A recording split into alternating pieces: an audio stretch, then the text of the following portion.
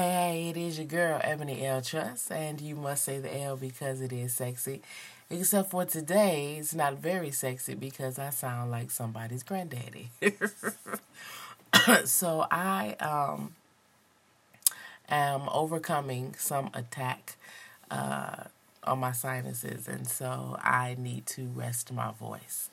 And I was really, gearing up and preparing for the episode for today.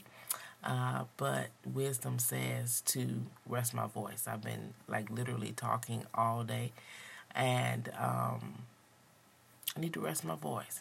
I need to drink some tea and rest my voice.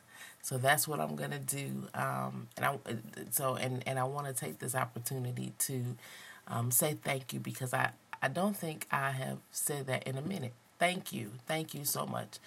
Excuse me for listening to my podcast and at whatever interval, however often you listen to it. I want to thank you for listening to my podcast and for tuning in and for sharing and for following and for favoriting and all of those good things, telling people about it and all of those good things, because there are a lot of podcasts out there and you didn't have to listen to mine, but you did. And so I pray, excuse me, that you are blessed every time you listen to it, that you are excited about the possibility in your life and that you're taking action on your life and your business. So I'm looking forward to tomorrow.